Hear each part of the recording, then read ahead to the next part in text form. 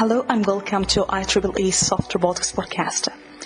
In this podcast, we're going to interview researchers from both academia and industry about their work, thoughts, spectrum, and more beyond that.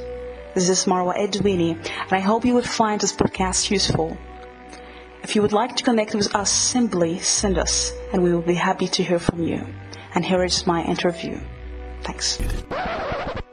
So first of all, I would like to ask you if you can introduce yourself or define who you are for the audience, maybe first time listening to you. Okay, I'm Dr. Jennifer Mather, a professor in the Department of Psychology, University of Lethbridge, which is in Southern Alberta, Canada. Mm-hmm. Fascinated with octopuses probably since, not necessarily as a child. I was fascinated by marine animals as a child. But I started fixing on octopuses as the animals I really wanted to know about in my late teens, early 20s. Mm-hmm. I knew when I was a kid that I wanted to study sea animals. And I still am 60 years later. Very wonderful. So first of all, I just want to thank you for being here, because I think everyone almost say that film, My Octopus Teacher, is very fascinating, and we never feel this kind of connection with wild animals like octopus. And even in soft robotics field, we have inspiration for octopus, but still we don't understand how these creatures are intelligent. But maybe first to ask you, when you receive the story, what kind of thoughts come to your mind? Or I don't know how you receive the story of the film and your experience, huge experience you have in understanding octopus. What kind of thoughts you have in your mind when you read the story? Well, I should probably tell you my connection to the film. It's not a huge connection. I didn't know much about it before very late in the production. I had been acting as an advisor to the BBC because they had a sequence of Craig Foster's on one of the Blue Planet series. And the BBC is very, very picky about making sure that things are scientifically correct. So they connect with an authority about any of their footages. And so I worked with them. And after we'd made sure that it was okay, I don't think it was a producer, but whoever it was said, by the way, the filmmaker would like to get in touch with you. Is that okay? And I said, sure. So he gave him my email address. And I guess that he had thought about this through the editing of the BBC piece, because he said, well, we're making this film and we'd like to make sure we have it scientifically accurate, and can we consult with you? And I said, sure.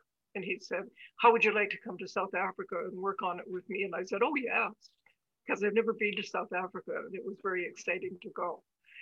So I spent 10 days there.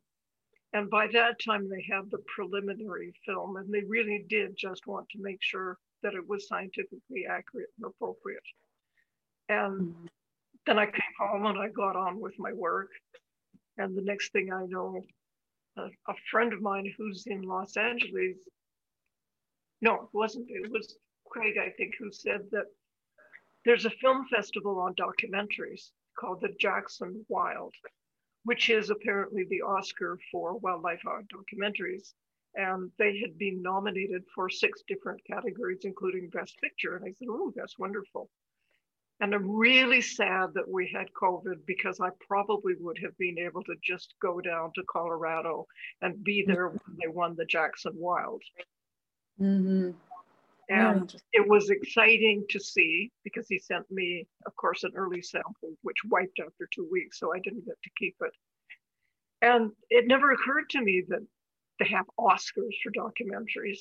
Just didn't think about it. And then a friend of mine in LA said that My Octopus Teacher had been nominated for an Oscar. And I said, ooh, that's nice. Yeah, very interesting, yeah. But I'm curious to ask you, Jennifer, what kind of your journey in understanding octopus may be very, very peculiar for you? You didn't understand this behavior, or something is still in the community for you understanding octopus, still not misunderstood, or maybe you don't understand how it happened. What kind of maybe question or things you still think is not really answered about octopus? Oh, well, I'm presently exploring the idea that octopuses have consciousness.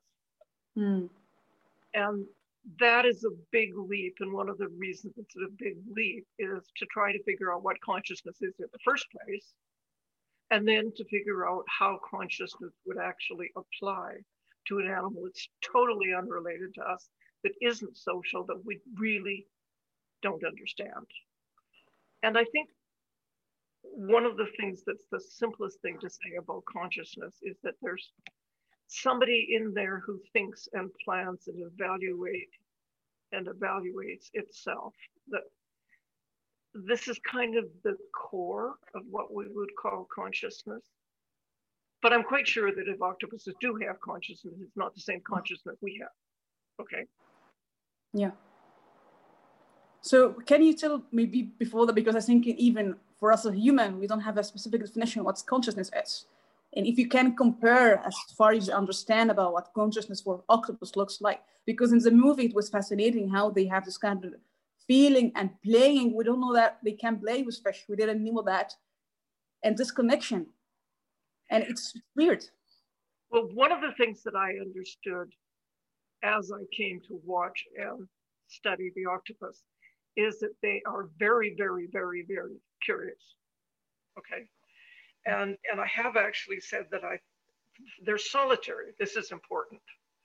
They do recognize other members of the species, and males and females of the same sex all their life, and males have to go find females and persuade them to let them mate with them. This is kind of the way it works.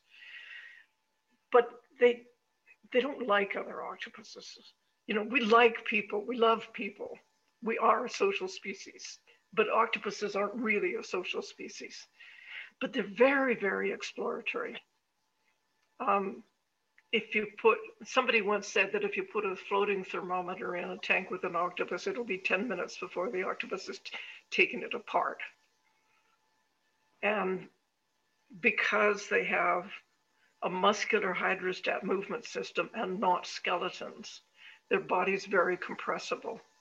So that are also very strong. So it's very easy for them to get into and out of absolutely anything. And one of the things that people worry about when they keep octopuses is how to stop the octopus from escaping its home, its tank, and ending up dead on the floor or ending up back in the ocean. And for me, what's going on out there is connected to some sense with a sense of self, a consciousness. Because it seems when an octopus gets into an interesting situation that it doesn't do something about it immediately. It tries to figure out what's going on with the situation, tries to get more information, and then it does something about it. And for me, that's kind of the core about having somebody in the middle thinking. Very fascinating. So if you compare it to evolution, how you can compare the consciousness of the octopus in that case? Is it's ranked as a human or different? What kind of metrics, if you can elaborate more about how we can compare the consciousness of octopus? Well, I don't think we can. I mean, that's one of the problems. This is one of the things that makes scientists interested in octopuses, because they have evolved this high intelligence. They have evolved this drive to explore. They have evolved this curiosity, and they play also as well. But they've clearly evolved it completely differently from how we evolved it. And people are always interested in abilities that humans have. And they've had a tendency to say, oh, well, you know, monkeys are like that, but not as good. And gorillas are like that, not as good. And dogs are like that, but not as good. But what the octopus tells us is that it's different. It has evolved this high intelligence and this sense of self separately. And some of the people who are interested in aliens say, well, wait a minute, octopuses are like an alien. And I don't like that. Octopuses are good at being octopuses. Humans are good at being humans. We're both adapted to the ecological niche that we evolved into, and that's fine. We're different, but they're not aliens. But on the other hand, you can see octopuses as another try at developing high intelligence. And the people who are interested in extraterrestrial intelligence say, well, you know, it's not just that we have one try and we ended up the best. We've got two tries, and one of them is us, and one of them is the cephalopods. Mm-hmm. Very interesting, yeah. But coming to intelligence itself, because we speak, generally speaking, evolution, whether intelligence in the brain or in the body, or maybe something beyond both of them. When we see that already in the movie, and also what we know that they also exhibit intelligence depending only on their body. If you can correct more about that, how they balance or dance the intelligence in their brain, because they have clearly, I think, three brain, and this have this kind of muscle they can sense surrounding. So how they balance this kind of the intelligence in the brain and their body on the arms they have? Well, Benny Hochner talked about embodied cognition, and I think in some sense it helps to think about our cognition as embodied in our ecology, in our body structure, and in our brain. So one way to put it would be to say the octopuses have these wonderfully flexible arms, and they can kind of take an arm and throw a loop around something they want to catch. I'm very jealous. I can't do that. The limitations of my body mean that I can't do that. But they have these 8 arms, and one of the things that we are very interested, 2 things about the arms. One is that because they're a muscular hydrostat, they have a huge load of neural coordination, which is necessary because, I have to explain about this. We have a skeleton, right? The muscles articulate against the fixed bones. If you don't have fixed bones, you have to have some way to have stiffening, or you'd fall in a little heap on the floor. So what they do is they allocate different muscles to be stiffeners and different muscles to be activators at the same time, but it's different from time to time. So to do that, you have to have a huge neural load. And not only have they got this in terms of fine motor coordination, they also have chemical and tactile sensing in the arms. So they've downloaded a lot of this task that we think of when we're doing it, that we're conscious of doing when we explore something with our hand.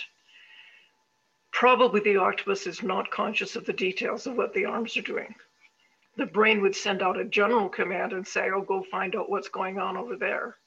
And the arm would take over the details. But that's not the same thing as saying that the arms are conscious or that the arms have brains, which some people are suggesting, because it's really lower level subroutines, sometimes quite complicated. Because, for instance, many octopus species autotomize or cast off an arm. Well, think of it this way. If the predator is trying to catch you, and you saw this in the film, actually, that a predator got a whole arm of the octopus. Well, the predator is going to be content with a nice juicy arm, and you get away with your life. So that's a fair trade-off. And octopuses do this quite a bit, and they have the ability to regenerate the arms after they have lost them. So what that means is they have a more distributed control of behavior, way more than we do. We're very highly centralized and we take it for granted. So for instance, the insects have a chain of ganglia down the body. And so their control of behavior is somewhat distributed. Think about a centipede walking, okay? But we kind of take it for granted that if you're bright, you have very, very centralized control of behavior. And that's our model, but it's not the octopus's model, okay? That's very fascinating. But it comes into the damage, for example, the scene, they losing their arm. I don't know how they can have the capabilities to regrow in a short amount of time and still can restore functionality. And the amount of this, when damage happening to them, how they adapt this kind of control to sensor environment. It's kind of redundancy they have, or I don't know how they manage if they use all these arms to maybe to sense the surrounding of their predators. So when they lose the arm, what actually happened to the control? Is this like distributed again to the arm? How they adapt again to this kind of losing one of the arm? Okay. Well, we don't know enough about how they control the arms. So in many cases, we will only get fragmentary pieces of information. But some of the fragmentary pieces are very interesting. For instance, the arms are equipotential, which means that each arm, except for the male's third right, I'll talk about that in a minute. Okay, each arm can do the same kind of thing that every other arm does. Okay, but even though they're equipotential, they don't tend to be equiactual. So if you've got 4 arms, the front 4 will be used for exploring and the back 4 will be used for walking.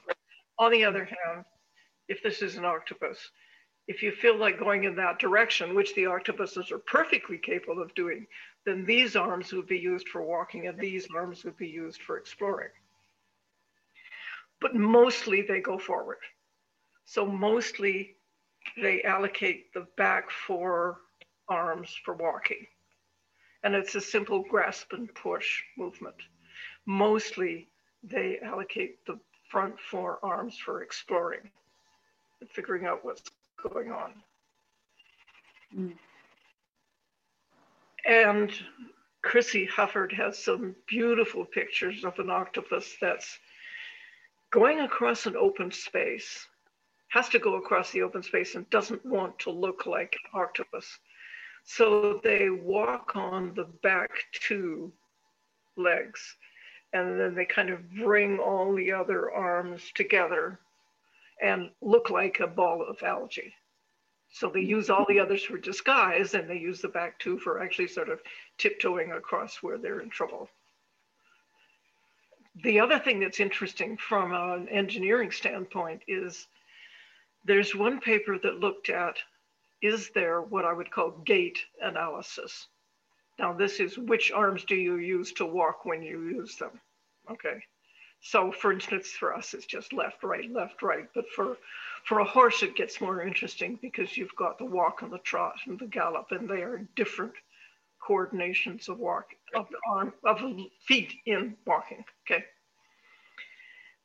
And they did a lot of sophisticated analysis and they can't find any specific gait rules. They can't find any rules that say just exactly which arm you should do when and which arm comes after which other arm. And it's hard to imagine. We're so used to walking as an organized behavior. And especially when you get to many legs, like the horse, or many, many legs like the centipede. So it's hard to imagine that somehow or other they don't have any organized way of deciding which one comes first and which one comes second and which one comes next. But they spent a lot of time doing the analysis, so I'm sure it's true. But then how do they organize to walk? That we do not know.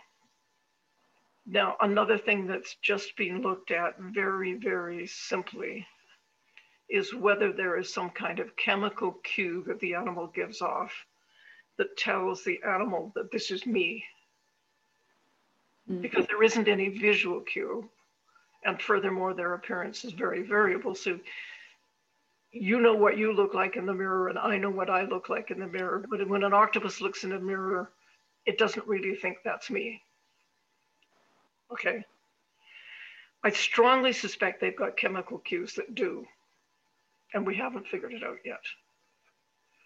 Actually, it is very fascinating what you see, what we said, and even because in the movie they walking, and I was imagining how they can figure out to use 2 of their, like the arm and then the flow. So, and that leads me to question how they managed to do this kind of shape changing, because in the movie we see that they can have like lock of a rock, or maybe very soft, and of course as a camouflage or maybe to avoid the predators. But how they manage to do that, this kind of shape changing from very stiff like stone to very soft? Well, they do have a commissure all linking all the arms at the base of the arms. And there's no doubt there's some information coming across it, but nobody has looked at it. And it's a real shame because that's a lot of what's going on in the coordination. By the way, something that they found that's fascinating, octopuses have laterally placed eyes, right? So most of their control is monocular. So they look at things predominantly with one eye or the other. And there's a series of very thorough but quite old research done in Naples, Italy in the 50s and 60s. And they were interested in a lot of things. They were interested in how the octopus could understand shapes, and so they worked on visual shape perception. And then one of them got interested in this situation of, well, they're monocular. So if they see something with one eye, right, and you test them with the other eye, has the octopus managed to transfer the information to the other side of the body, the other side of the brain? And the answer is yes. But they also did what people are familiar with humans, which is the split brain. Okay. So they split the two sides of the brain from one another, and then they trained the animal to look at a stimulus with one eye, a visual stimulus. And then they tested to see if the animal had stored the information on the other side of the brain. And the answer was no, it had not. They do store information bilaterally, but you can cut the brain so that one side and the other don't connect anymore, and then they can't store it. So that was very interesting. It's very close parallel to split brain humans. Mm-hmm. And the other thing they have is and again, it depends on the species. Mm-hmm. First, people began to look at octopuses and they discovered that they have a favorite side. So like we're either right-handed or left-handed. But most of us are right-handed. So it looks as if the right side dominant is true for most of Homo sapiens, okay? But if you look at the eye preference, you find that most octopuses have a preference for one eye or the other, but it's pretty well equally divided, okay? And this seems to us, it depends. One study found that this was true for several different tasks, and another study found that it was not. Mm. You see, it's interesting because we used to say in humans that one side would be dominant for social situations and one side would be dominant for ecological situations. But that doesn't work for octopuses because they don't have social situations very much, okay?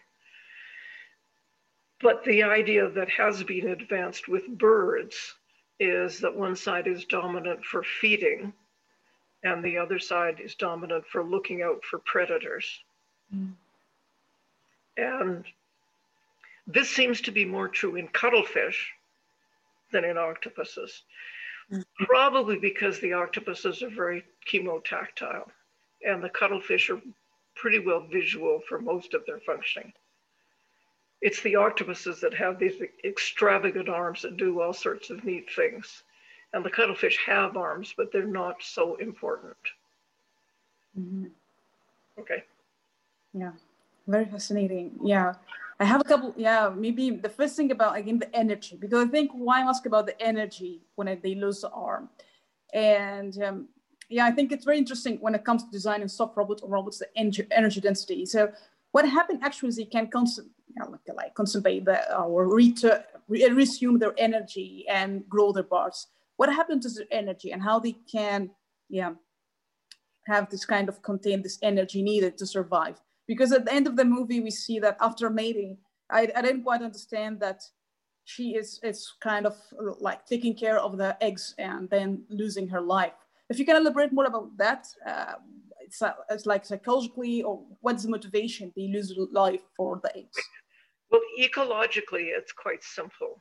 They are semiparous, which means that they reproduce once at the end of their life. Mm. Okay, and we're heteroparous, which means we reproduce several times during our adult life. So we live in Canada, we live an average 81 years, I think it is. And by and large, we're perfectly capable of reproducing from our teens to even now some people in their 60s, though people don't.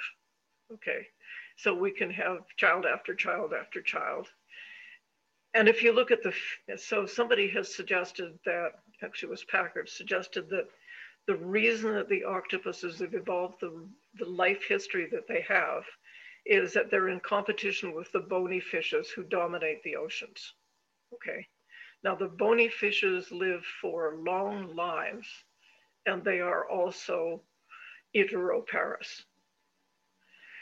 So the interesting thing to think about in terms of life history is here you have a fish that lives for 10, 12, maybe even up to 50 years, but it doesn't start to reproduce until several years into its life. Meanwhile, the octopus, which lives an average of 18 months, has run through several generations of its life history, grown up, had children, had offspring, died. They've grown up, had offspring, died by the time, say, the cod has even got to maturity. So it really is two contrasting life histories. Mm. And the life history of an octopus is very good in terms of living in changeable environments and colonizing new environments. Whereas the life history of the long-lived fish is very good for living in stable environments where you know it's going to be pretty well the same thing. And that's something that in life history and in behavioral scope and in brain capacity, the octopuses are set up for living in a changing environment. And this gets kind of obvious when you think about it, because the coral reef is the most complex ecosystem on Earth, period. Way ahead even of the rainforest, which is a quite complicated land environment. So if you live in a complex and changing environment, then it's really, really adaptive to be smart. It's not the only way to be adaptive. So for instance, the horseshoe crab, which lives in the same kind of changeable environments, has a design that is millennia old. So you can go back into the fossils and you can see horseshoe crabs that look like horseshoe crabs always looked like. It's a different strategy.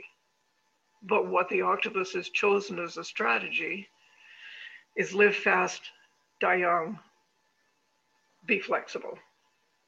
Wow. That's mind-blowing.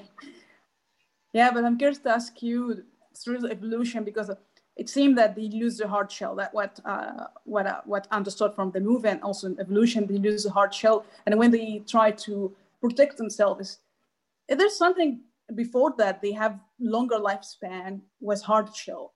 Do you think this kind of, because it's trade-off, and they try to, because they have this kind of very soft body, and they try to protect themselves, it's crazy. But I don't know how this kind of transition going from this having the hard shell to lose the hard shell, and how they can, a creature, develop this kind of intelligence to adapt and protect themselves. How is this happening across evolution? Well, one of the things, it happens slowly. Mm. So, you know, when we say they abandoned the shell, it sounds like they picked up the shell and dropped it off and went on their way. And that kind of thing happens over millennia. It's like every individual animal is a small experiment. If it reproduces, the experiment's a success. If it doesn't reproduce, the experiment's a failure. It's a funny way to look at it, but it works. Okay. And by the way, if you look back in history of the marine environment, what you find is that before the coleoid cephalopods, which is the ones we're talking about, in fact, the seas were dominated by other cephalopods. They were ammonites, belemnites, and nautiloids. And they have external shells, and they flourished. They were predators and prey. They dominated the ecosystem. The fossils are available all over in rocks. But we don't know precisely what happened, but they pretty well died off. The ammonoids died off. The belemnoids gave rise to this offshoot, which is the coleoids that lost the shell. And there's a few nautiloids left in the deep ocean, the Nautilus. And they have this wonderful chambered shell, and they live in the shell chambers. And we're beginning to learn, Jenny Basil did quite a bit of work on them, and they're smarter than we thought they were. But they're scavengers mostly. They're very, very tied into chemical cues, and they live long lives. So they have a completely different life history than the conioid cephalopods, which is the naked guys. Mm. So it's really interesting to think about. Yeah. But there's an interesting question that some people have asked me, given that octopuses aren't social and that they really are very wary. Why did this animal get curious about Craig? Why did this animal learn to trust him? Yes. And I think there's two answers to that. One is that octopuses have very, very definite and quite different personalities. And one of the dimensions that they vary in personalities on is the shy, bold dimension, which of course we have too. So when Roland Anderson and I were testing for personalities in the octopuses in the Seattle Aquarium, we found the one test that gave us the most information about what kind of animal it was when we touched them on the side of the mantle with a bristly test tube brush. And their reactions varied all the way from puffing out a jet of ink and jetting away to get as far as possible from it. And one of the animals who reached out and tried to pull the brush out of Roland's hands. Mm. Okay. So an animal like that, with a personality that would engage with anything that was going on, that would explore as much as possible, would be an animal that would slowly come to trust Craig. And I think that's probably what happened, that he encountered an animal with a very outgoing personality, and that the animal gradually came to accept him as not dangerous. It's fascinating to think about, because in a way, the octopus must have been as fascinated about him as we are about octopuses. Yeah. That's very interesting. Actually, in the movie, asking what kind of relationship this wild octopus will expect from Craig in the movie, and he even himself is asking, is this octopus dreaming? What she's dreaming about? What kind of emotion they have? Because it's just it's crazy how. First of all, does he dream? Octopus can dream, and what kind of emotion they have? Okay. That's almost the last bastion of what we're going to discover about them. And philosophers have called it the hard question. What are other animals thinking? It's the hard question because we just don't know, and we don't have any way of proving it. I mean, I don't even know what you're thinking. Well, we can ask other Homo sapiens, but on the other hand, they don't have to tell the truth. Yeah. So in some ways, the only individual whose thinking we really, really understand is ourselves. And sometimes we don't even do that. I'm quite sure of that. Okay. I don't know what emotions the octopuses have. I'm pretty sure they have them. I'm also pretty sure I'll never be able to prove it. But they don't have these kind of social bonding emotions that we have. They don't have love. They probably don't even have like. On the other hand, if they're damaged, they have pain. And Robin Cook is looking at the stimuli and the circumstances and the reactions of pain. And it's a really bad problem because if we look at it in humans, pain is sensory, that's obvious. It's cognitive in the sense that if you burn yourself on something, you don't touch it again. And it's affective in the sense that we say it hurts and I have feelings. Now, to prove all that in the octopus is extremely difficult. it's relatively easy to figure out that the octopuses do indeed make cognitive decisions about what to do so they won't hurt again. But I don't know if we're ever going to the point of being able to say that we know what they feel. Mm. But there are things that they clearly avoid and react negatively to. And there are things that they react positively to, food. And one of the interesting things, and this kind of comes from what I would call lab lore from research scientists. Different animals have different food rewards or other rewards, but mostly food rewards that they'll do anything for. So it turns out the gerbils will do anything for sunflower seeds. What was it? Monkeys, I think, are very, very fond of grapes. There was something else too. But somebody was doing a study with monkeys, wanted to see how they were monitoring conspecifics. So they had two of them side by side. And they were giving, I have to remember what the reward was. They were giving them a, if they did a test, right, they were giving them a piece of food. And I don't remember what the food was, but it was the food that they thought was okay, but they didn't particularly like it. And then they stopped giving this food to one of a pair of monkeys that could see each other getting the rewards.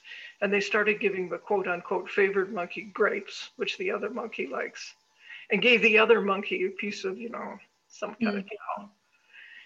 And after a few trials with the one being rewarded with absolutely highly desirable grapes and the other being rewarded with nothing, number two, when it got a rewarded, threw its reward back at the person who was doing it. It just beamed him with it.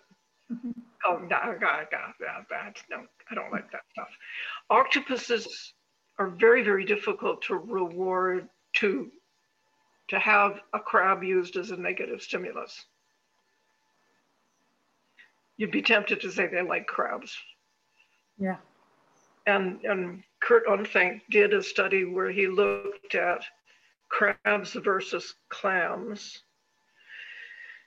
Because we often say, well, gee, lower animals only look at the energetic reward of food. Okay. But they preferred the crabs over the clams, no matter how often he gave them, no matter how many, And he did a test to see what the energetic reward was of eating clams. And you got more energy out of eating clams than you did out of eating a crab. Okay. And then he looked at how long it took them to consume the food. And you got to eat the clam and get the food much faster than you got to eat the crab. So the energetic rewards in terms of the amount of energy you got, in terms of the amount of energy you expended to actually get the food and consume it, was much higher for the clam than the crab. But the octopus didn't care, it had the crab anyway. Wow. Well, I was explaining this to somebody and I said, well, maybe they like it better. I like it better. How about you? Do you like clam better than crab? Yeah. So maybe it tastes better. We don't know. Yeah. So those are the kinds of things that it would be really interesting to find out. What is it that the octopus likes? And I think that's really hard to find out because it doesn't like conspecifics. It doesn't like social situations. And we're so used to thinking of that, Fish will go through a gradient to get to the company of other fish, though it depends on the fish species. And I think most mammals, if they're offered the opportunity to be with another of their same kind, they will make that choice. But the octopus won't make that choice. So it makes it much harder for us to figure out what's motivating it when it isn't motivated by the things that motivate us. Yeah, it's very interesting. And I'm curious to ask you, Jennifer, is there something maybe was still counterintuitive to you, maybe in the movie or beyond the movie, about the octopus behavior? You still maybe you then expect that to counterintuitive to what you try to understand. I don't know if there's something you notice in the movie or something beyond an octopus behavior in general, counterintuitive or surprising. Well, this is only just in the movie. No, it's not just in the movie. It was in the BBC thing when the octopus reached out to all these shells and put it around itself in order to protect it from the fish. I don't know how they knew how to do that. No. The other thing that I believe was in the movie, I'm pretty sure it was when the shark was attacking the octopus and the octopus came up and went on the top of the shark.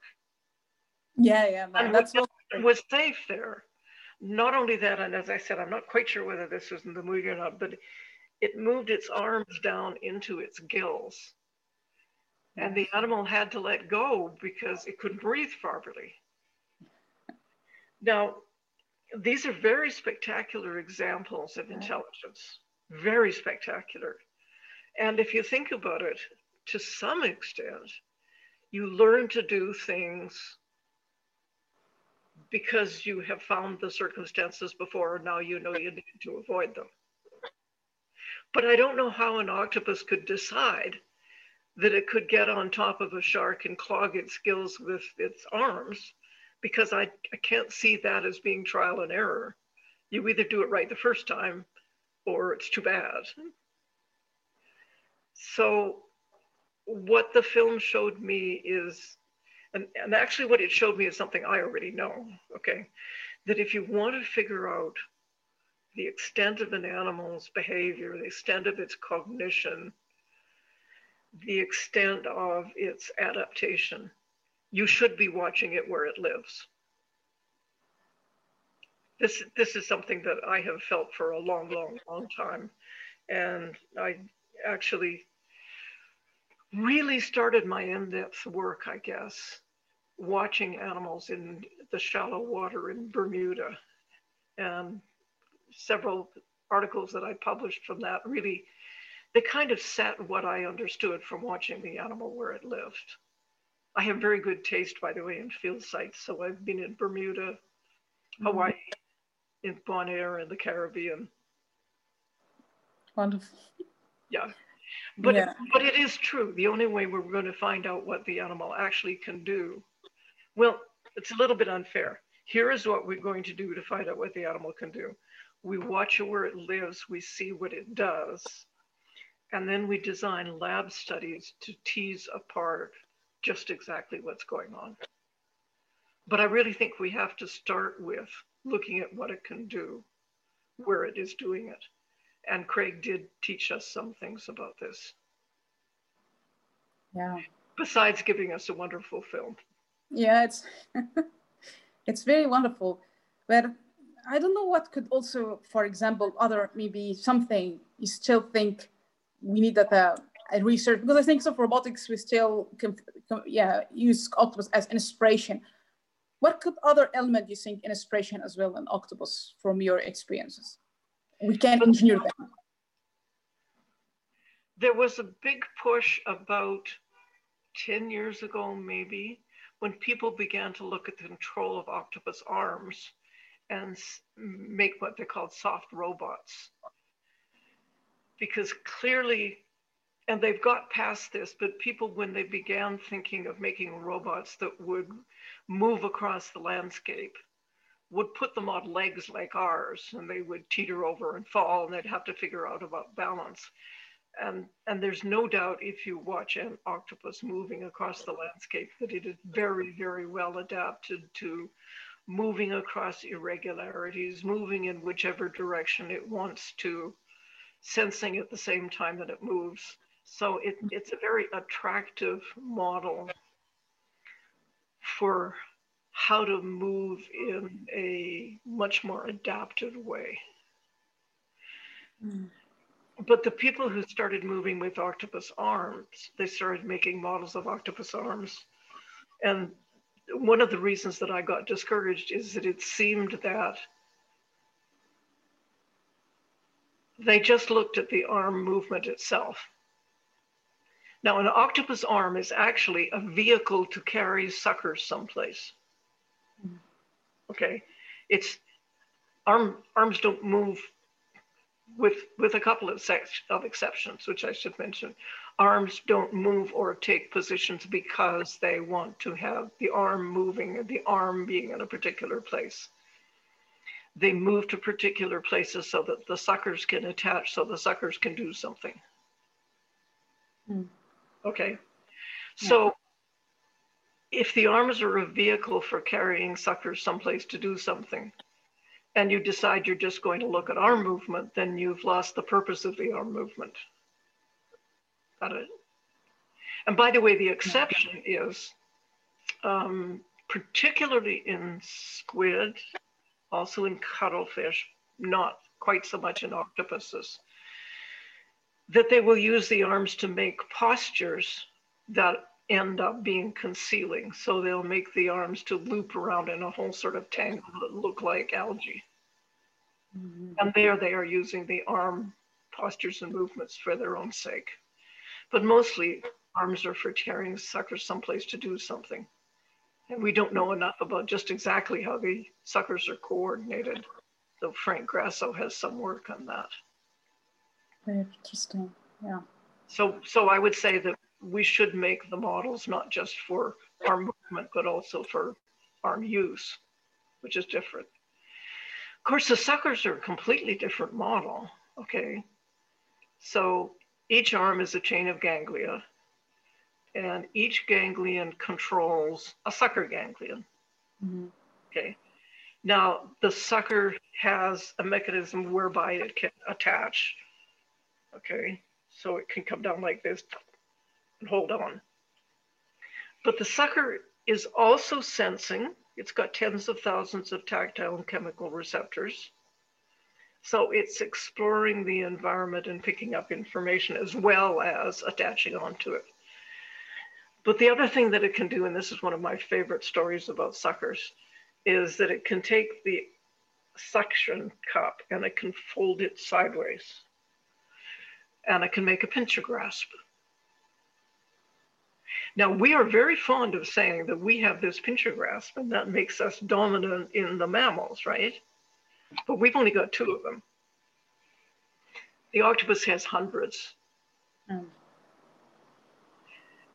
And one thing that I'm on suckers, I'll be talking about this. When I was a graduate student, my major professor did some surgery on a couple of octopuses, removed the optic gland. And he anesthetized the animals, did the surgery, tied the wound up with surgical silk, which is very, very fine. Saw that the animals came out of the anesthetic and were fine and went home for the night. And he came back the next morning and the untied surgical silk pieces were down at the bottom of the aquarium and the octopus was at the side of the aquarium. So it had untied knots in surgical silk, which is pretty darn good. Yeah.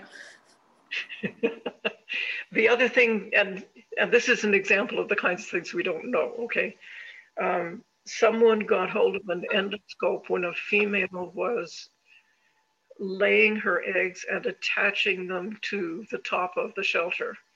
And you have this kind of long string and then an egg at the bottom, okay? And we knew that up to maybe 10 or 15, I would say, eggs would be woven together. And then the eggs would be a cluster at the bottom, and then they'd make another cluster.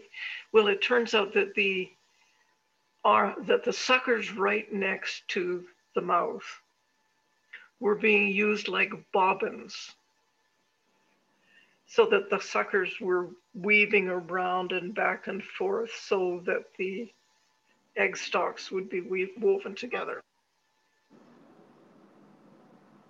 So there's a whole lot of things we don't know about them. Wow, yeah. But maybe I'm curious to ask you this question, because I think in the movie when we see that the shark is trying to pull the arm, and many people asking why Crick didn't intervene to avoid that happening, or hypothetically, if the octopus don't have to mate, and will it be left longer in that case if there is no predator, and also they don't have to mate? What could happen to the life cycle? of the octopus? Well, this has only been done a couple of times and not very extensively, but there's a gland that's called the optic gland, which has been described as a parallel to our pituitary, and it's not really. But if you remove the optic gland, the octopus doesn't come into sexual maturity, and it lives very, very much longer life. Okay. Mm. So we know what you would think about, because of course this is how it works. There's a physiological mechanism to controlling the length of the lifespan, because you go along happily as a juvenile in sort of eat and gain weight mode. And then there's a switch that changes and turns on the reproductive behavior and turns on the physiological changes that produce eggs and sperm.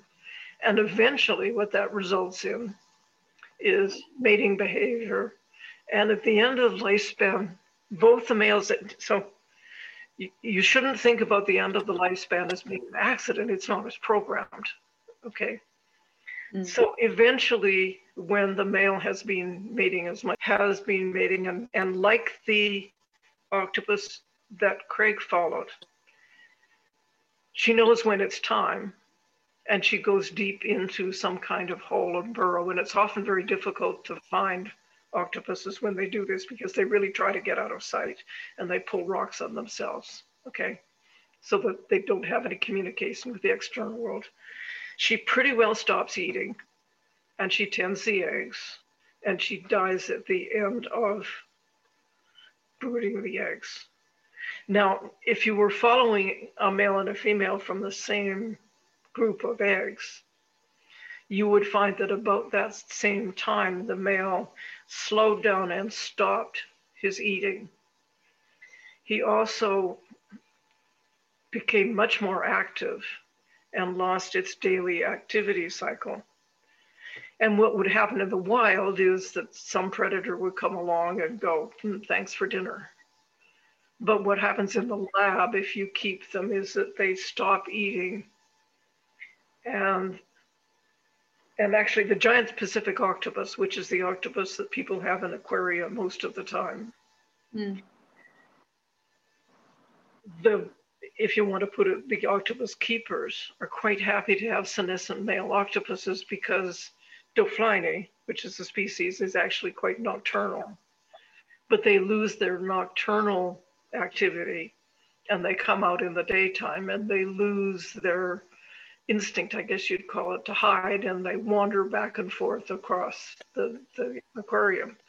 So they make very good display animals, because they're there out in the daytime and they're moving back and forth, and people come and go, ooh, ooh. You know. So very people fascinating. take advantage of that. Yeah. Yeah, thank you for sharing that.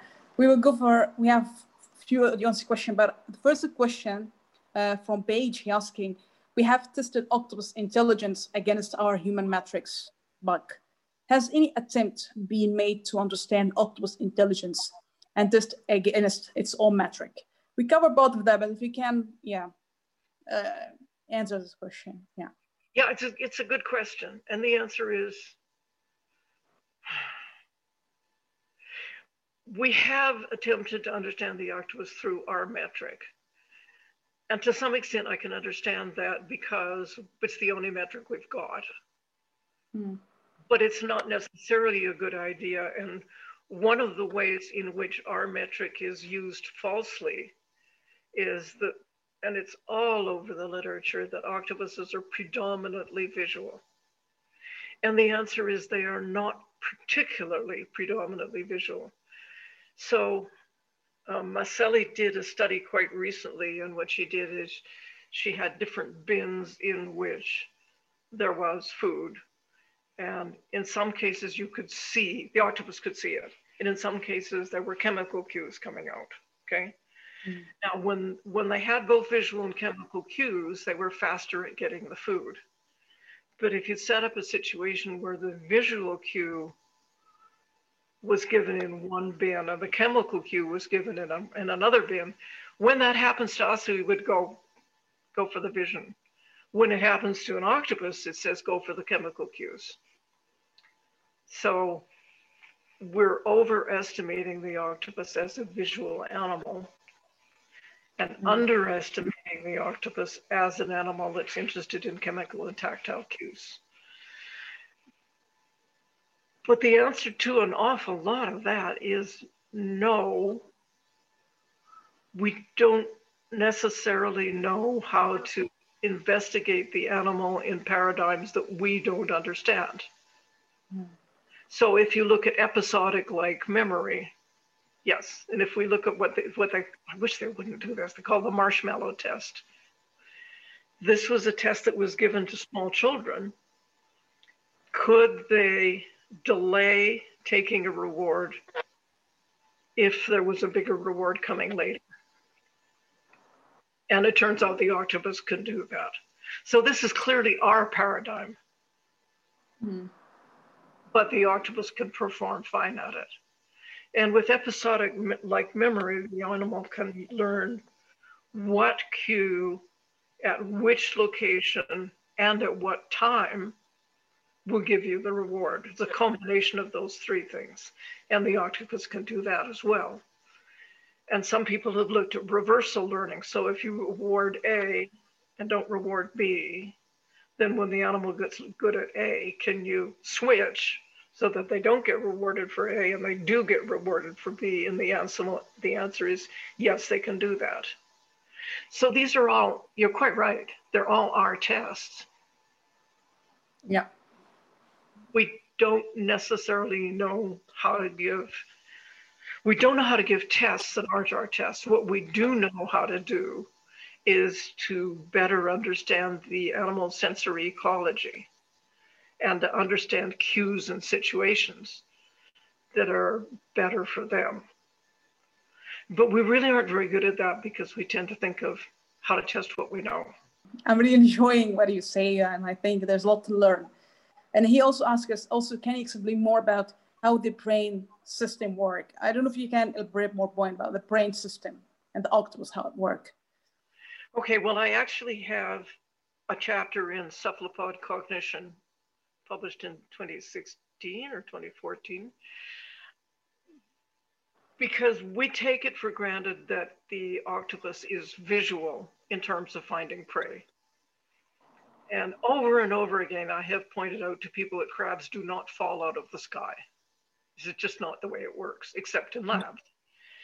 But what the octopus does is it's got a two-stage prey finding process. Stage number one is visual. So the octopus will come out of shelter and look around and think about where would be a good place to find prey. And remember where it had found preferred prey before. And it'll go hunting in those particular places. But when it goes hunting, it's not hunting by vision. In those particular places, what it's using is what I call chemotactile search. So it'll stick its arms into crevices. It or the arms will go underneath rocks. It will snake the arms up algae so that it's using touch and chemical senses to actually find the prey. But it's using vision to go to likely locations where the prey would possibly be. And anybody who's even been snorkeling in the tropics would understand that this is really, and even in the temperate areas would really understand this is true.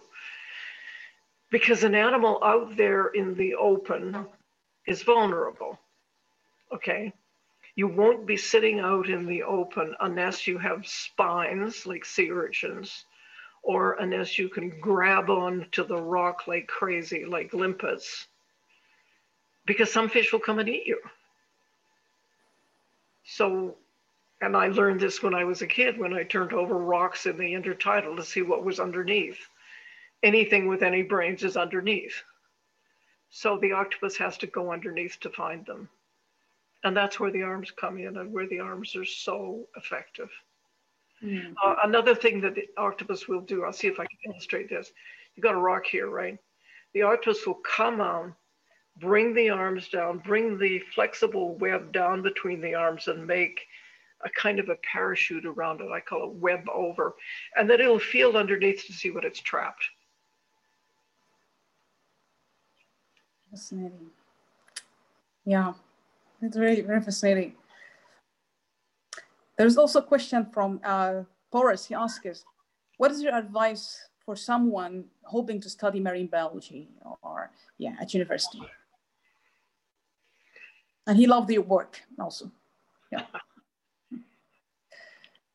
Well, I had a colleague who wasn't particularly interested in insects, but he made friends with a beekeeper who was interested in science. And he spent a lot of time hanging around the bees and understanding about the bees. And by the time he went to university, he had a good kind of knowledge base about how some animal worked, okay? Mm. I was fascinated with the intertidal. I used to turn over rocks to see what was underneath them. I used to drop rocks into sea anemones to see what they would do with a non-living prey, as distinct from what they were usually getting.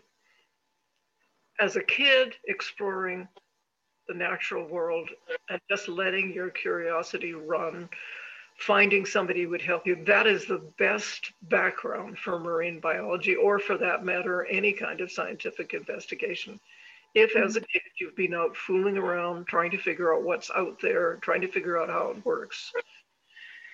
As an undergraduate, if I wanted to go into marine biology, I would look up the specific places where they have undergraduate programs. So for instance, if you said to me, I'm a Canadian and I want to do marine biology, where do I go do undergraduate? I would say go to UVic or go to Dalhousie, because they have specific programs. The other thing you could do as an undergraduate, and unfortunately these things cost money, is that they have summer institutes, summer research institutes, many, many different places around the globe. And that would give you the opportunity to find out how things work. Mm-hmm. But I guess I would say cultivate your curiosity. I would think that that would be the best thing you would do. Yeah, absolutely. Yeah. So since it goes to end, I have 3 questions for you, Jennifer. The first one, what's something you have learned through your career from understanding octopus? And in the movie also, when we see Craig's story, it was very emotional that animal can teach us something.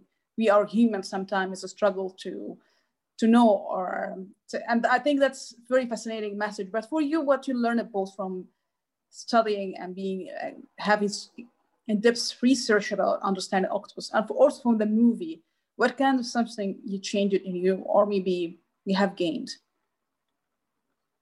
Well, I think I gradually acquired what Craig acquired fairly quickly, which is a respect for other animals. Mm. And that has actually led to some extent in a different direction for me, because I am concerned about welfare of invertebrate animals. Now, invertebrates make up 99% of the animals on the planet, okay?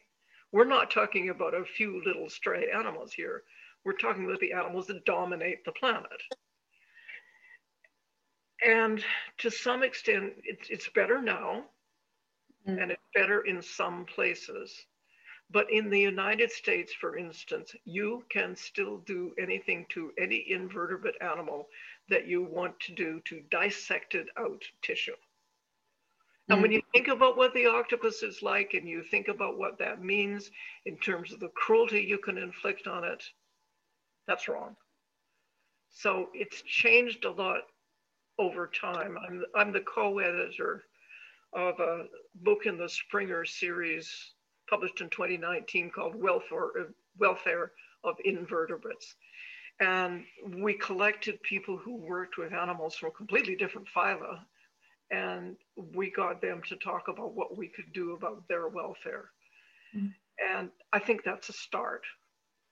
But I remember my co-editor got in touch with me because the Springer people indicated to them that they were interested, and they've got a whole series. So they have a series on welfare of dogs, and they've got one on welfare of pigs, one on welfare of sheep, very specific species. And he said, so what do you think? Could you do this? I said, oh, the other 99% of the animals on the planet. Okay. So we have a lot to learn in terms of consideration about other animals. And it's not just, even though you might think, well, this is because the octopuses are smart, that we ought to care about them. But we ought to care about any animal, regardless of whether it's smart or not. Absolutely. Absolutely. I agree with you 100% about that. Absolutely. Yeah. Now, I teach a course called Human Animal Interactions, by the way. And every spring I get the students to talk about their philosophy about animals. And they say, well, you know, I care about animals. I care about their welfare. And then we start talking about the specific species and the specific kinds of interactions. And I say, parasites are animals. And they go, oops.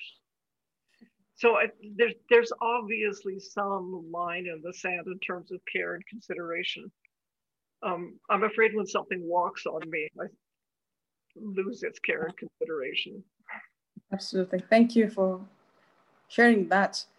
Finally, I don't know if you have received any advice and was a life changing, or maybe advice you noticed through your career and was a life changing, because I think that's the point of the movie, how we can have a life changing experiences.